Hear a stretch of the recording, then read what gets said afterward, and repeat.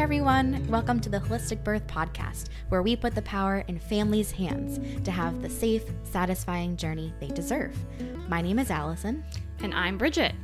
We are two doulas who love bringing information along with inspiration to help you feel confident and powerful in your choices throughout the birthing year. We cover all topics around pregnancy, birth, and beyond. We're so glad you're here. Let's dive into this week's episode.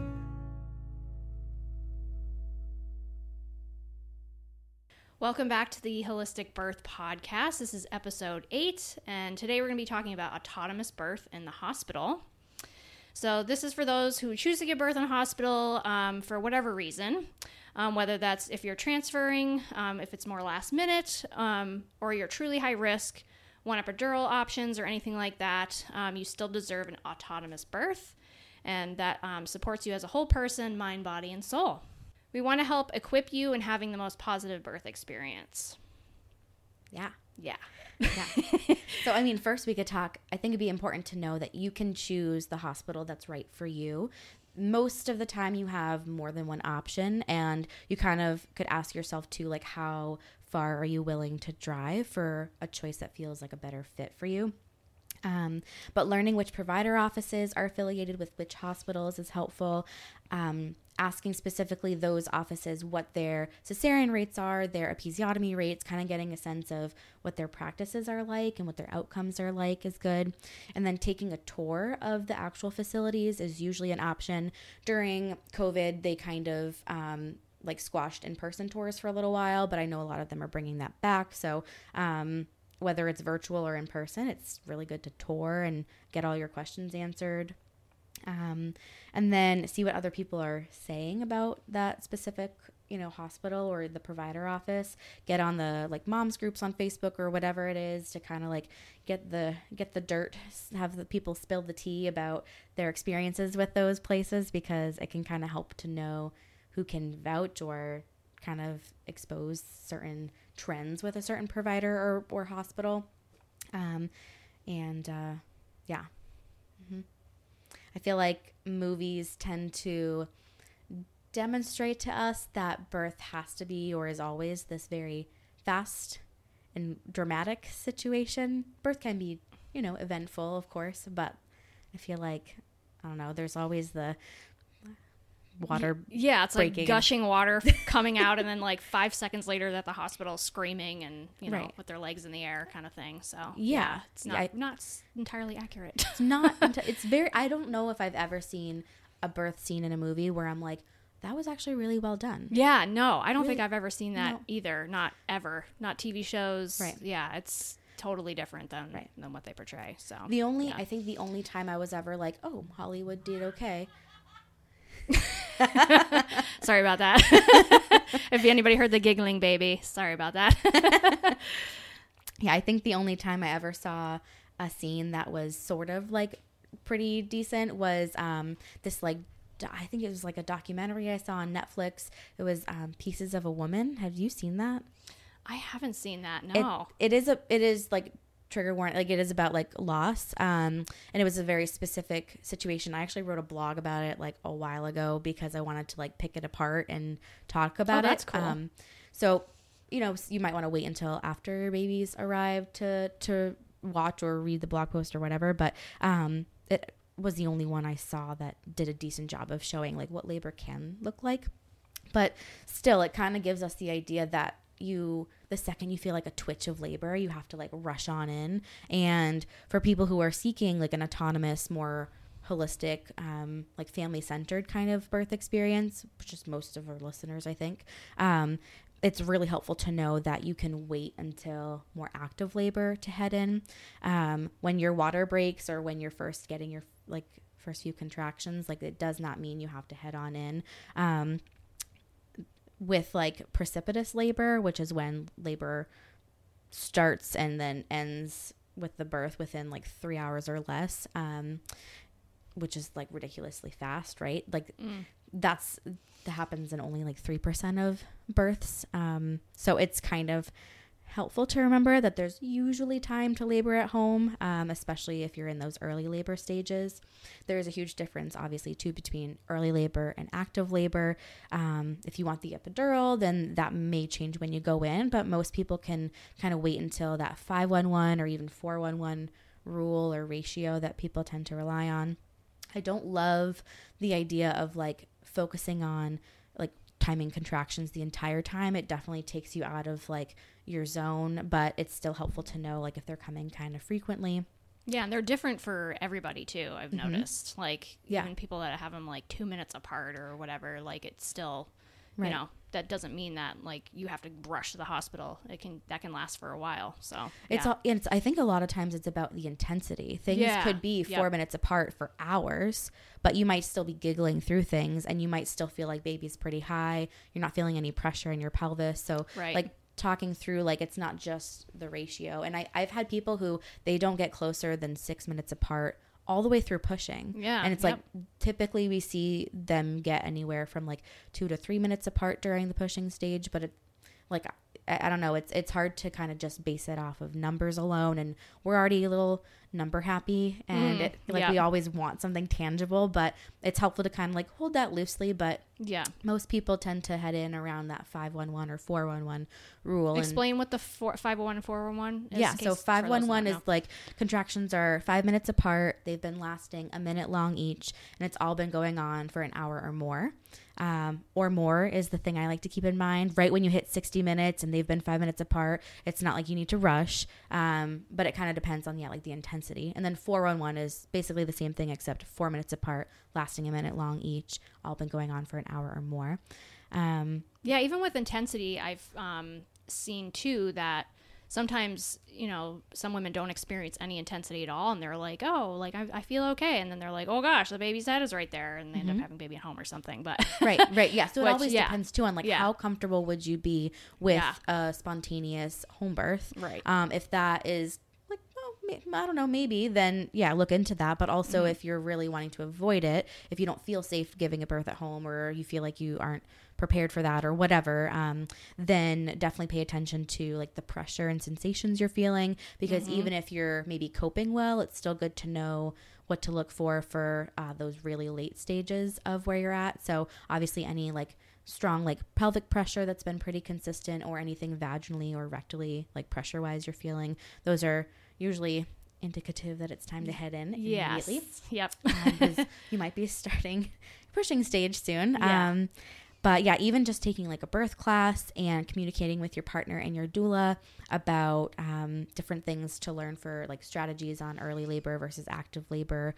Even some people do like to appreciate that early labor transitioning into active labor and still trying to stay in their rhythm at home before they just start rushing. I think it kind of helps with like getting that pattern like established, and then feeling like you found your rhythms for coping before heading in. Also, things can kind of peter out a little bit too. So it's like, you know, I've seen people who get all excited. They're like, oh, I think I'm at the 5-1-1. I think we're going to head in. And then the second they start to like head towards the door, things slow down a little.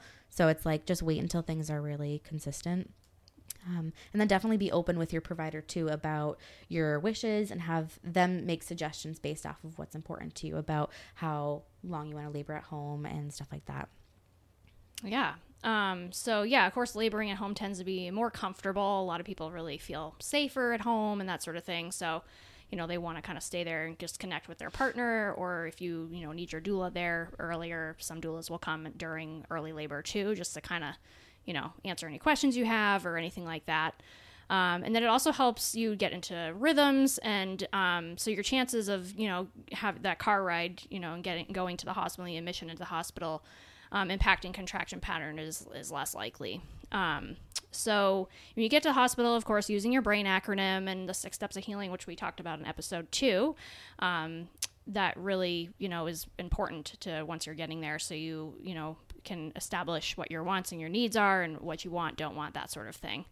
And then studies have shown that having a doula is also really great. So who is not employed with the hospital is always beneficial, and can have potentially change outcomes relative to risk shift. So decrease your risk of cesarean birth by 39%, increase your likelihood of spontaneous vaginal birth by 15%, and then decrease the use of any medications for pain relief by 10%, and then in some cases shortening labor to an average about 41 minutes.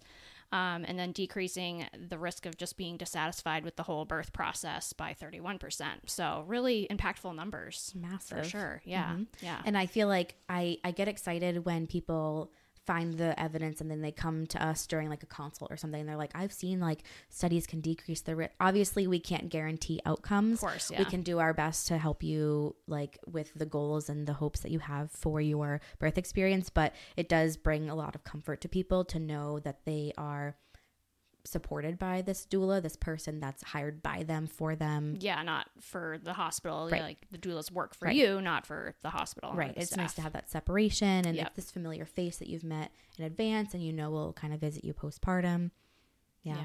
Yeah. Yeah. Definitely good stuff. Yeah. And I mean, the people in your room, obviously that matters a lot. So, I mean, let's talk about nurses too, because we focus a lot on the provider, Right. the choice and how to pick someone, and you work with them prenatally. And we talk a lot about like how to choose your provider in episode 5, but the nurse is really the member of the hospital staff that you're going to see the most. So, I mean, picking and managing that relationship is a good thing to keep in mind when it comes to trying to give yourself the best chances of an autonomous birth. But most of the time, the ratio for nursing staff to patients is like 1-to-1. So when you're in labor, usually it's one nurse is assigned to you and nobody else.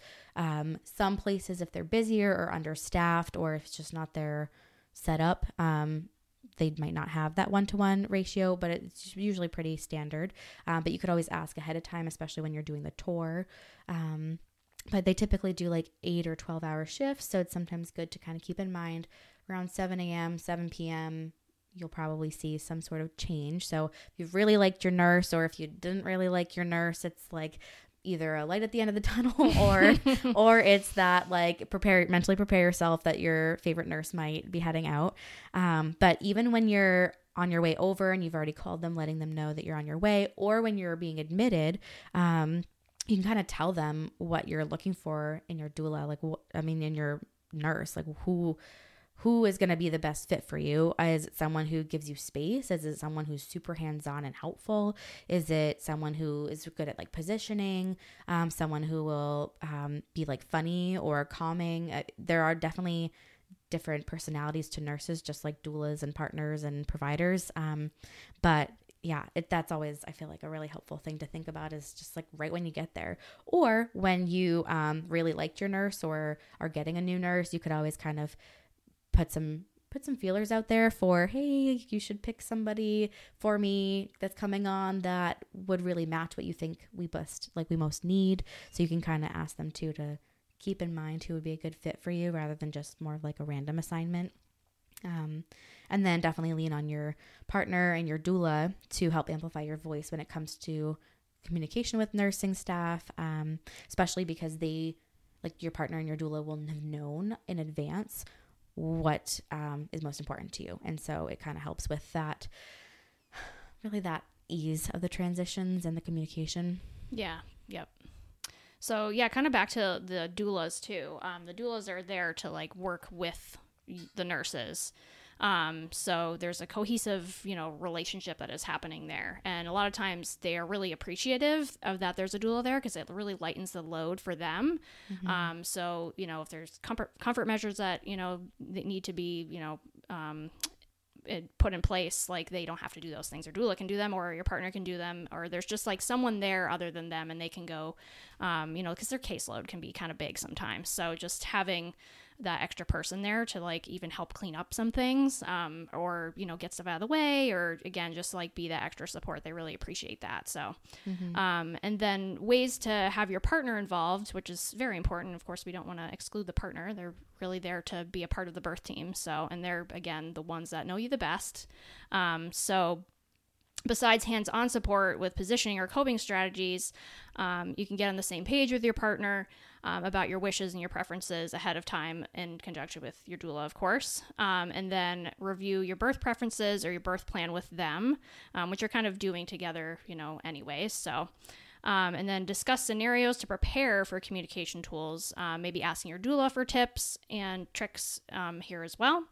And explore what you might be comfortable with your partner doing, and if do you prefer them communicating to the hospital staff, or do you prefer your doula doing it? Like, do you want your partner to kind of focus more on supporting you and that way have your doula, or do you want your partner really being the one to be, the voice and advocating for you? So if that's needed, and then if you're and then, of course, tell your doula ahead of time, like, what your preferences are. It's really good to keep that communication open. Mm-hmm. So yeah. There's definitely different ways that your doula or partner would communicate. There are people who just are naturally more confident and direct. And there are other people that, not that confrontation or conflict is challenging, or maybe it is, but it's more like they go about it in a very gentle way. So you can kind of pick your doula based off of their communication style. Yeah.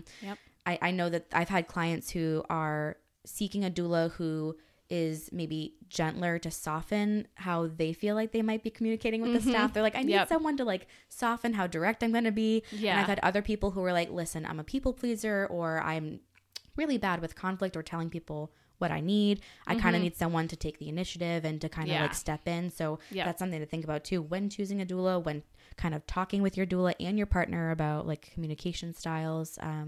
Do you feel like you need someone to offset you or fill in the gaps that you feel like you're not going to know what to do or how to do it, whatever. Yeah. So definitely some doulas will go to bat for you if you want them to. So you don't be afraid to when looking for one, if that's what you need, or again, if you want someone that's going to kind of just, relay it in a more gentle manner if you're a more stern person. So are you familiar with Lord of the Rings? Oh, yeah. Okay. Just checking. Obsessed with Lord of the Rings. Okay. I had done a post a while ago. I had a client who had said they thanked me for being their Gandalf.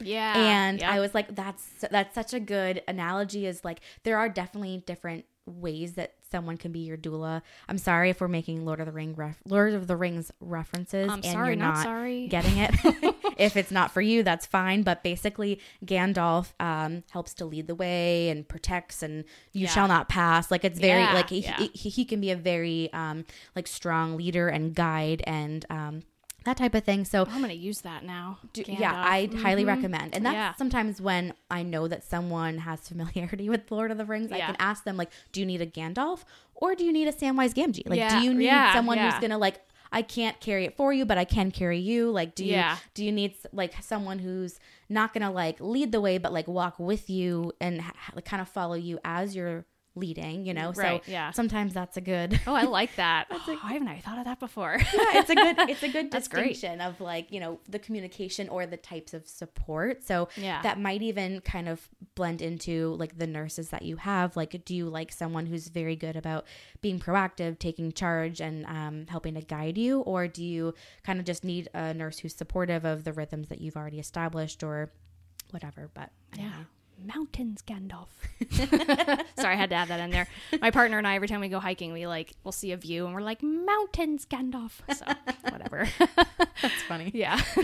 I'm not I'm not. I think I'm more into Harry Potter than I am into Lord of the Rings. Yeah, we like Harry Potter too. Cool. But but I definitely cannot talk about personalities and communication styles in the birth room without bringing up that example. I feel like it's super that's helpful. Awesome. I love that. That's great. Yeah, and I think something that's important to note too is a lot of times when we're thinking about autonomous birth in a hospital setting, a lot of people ask and wonder about hospital policy. Okay, well, I want to do it this way, but they say that this is what they do or this is their policy. And it's really helpful to make the distinction that hospital policy is not law. It's something that's put in place to protect the hospital staff and providers, mostly from any liability or any litigation. Right. So it's kind of guidelines that they are trying to follow to reduce the risk of all of that. Yep. I feel like when I was on my honeymoon, I read this book called it's pushed by Jennifer Block. Life of a Doula. Life of a Doula. Like, I'm like, this is what I'm reading as we're like sitting on we had like a Smoky Mountains, Tennessee cabin, Oh, you know, beautiful. we That's went nice. like horseback riding and did like all kinds of like fun My stuff. kind of honeymoon. Yeah. It I was like great. that. It was Yeah. great. But it was like COVID time. So we kind of just like really it was very restorative, but this is what I would read on the porch, during the early hours of the morning. But, it was a fantastic read, especially if you want to learn more about how the shift happened between like that huge surge of policies that became kind of more implemented over the last like 50 or 75 years. Like their fear of like breech birth and like one case really can shift tons of policies. It can, yeah. Yeah. Yeah. So yeah, but it might be helpful if you're interested in that kind of history. But when you are in active labor, the hospital is legally required to care for you. So if you are like not on board with the policy that they have, or you're not wanting to follow something that they're recommending, they can't kick you out. They can't decline, like they can't just be like, okay, well, we're going to have to boot you. You're going to have to transfer out because you're not, getting out of the tub when we want you to, or whatever. But I think there was a helpful post, like a blog post that I saw from Lamaze when I was doing some research on this like a little while ago. And they had given a good example about, say, for example, when you get to the hospital, most of the time they want to do some sort of monitoring or have you in the bed at the beginning to kind of like track and trace where you're at. But if you prefer to walk in order to progress labor, or just cope, because movement's really great, of course. And the nurse is telling you it's hospital policy for you to be in bed for whatever reason, monitoring or whatever. You can ask them, oh, could I please see the rules? I'd like to kind of talk about this. It's my understanding that it's my right to negotiate what these are, and it's my responsibility to, it's now my responsibility if I'm deciding to kind of go against it. And then they can have whatever opinion or, reaction that they want, but in reality, they can just document that you're declining that or whatever.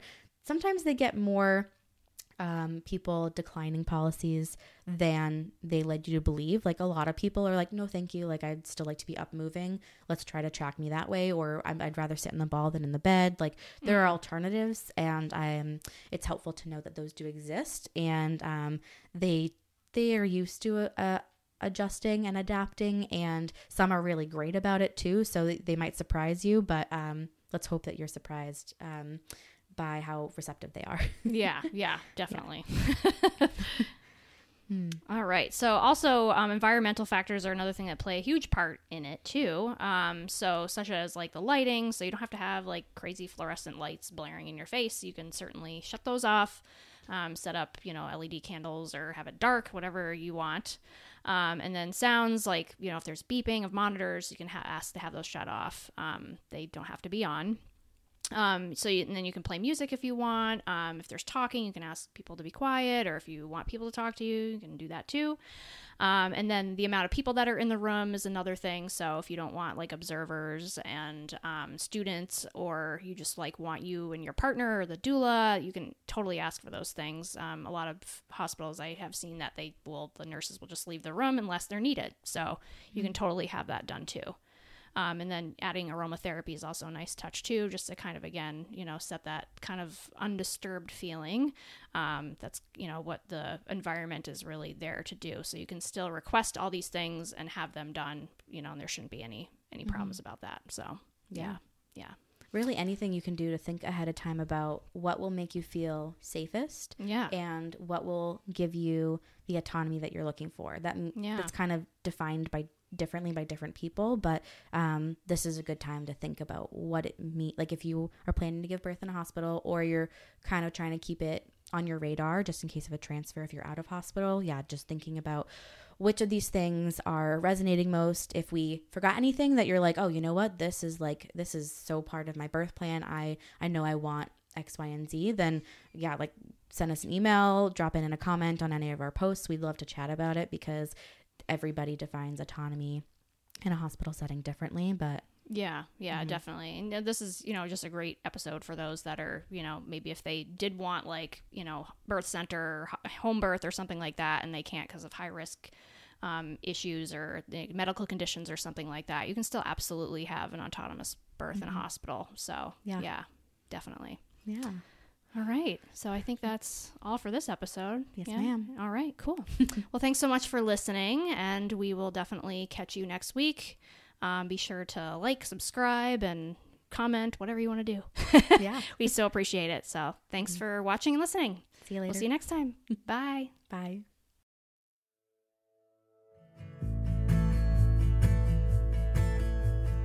That's it for this topic. Thanks for tuning in. Check out the show notes for any resources or links that we mentioned today. Make sure to subscribe and follow us on your preferred podcast platform, and also be sure to give us a review. It really helps us grow and reach more people who could benefit from this info. Also, check us out on YouTube and visit our blog where we have this podcast transcribed for you. We'd love to connect over social media too, and we're just an email away if you have any questions or if you want to request a topic to be covered. We hope this helps your mind, body, and soul in having the supported and holistic journey you are so deserving of. Embrace the power within you.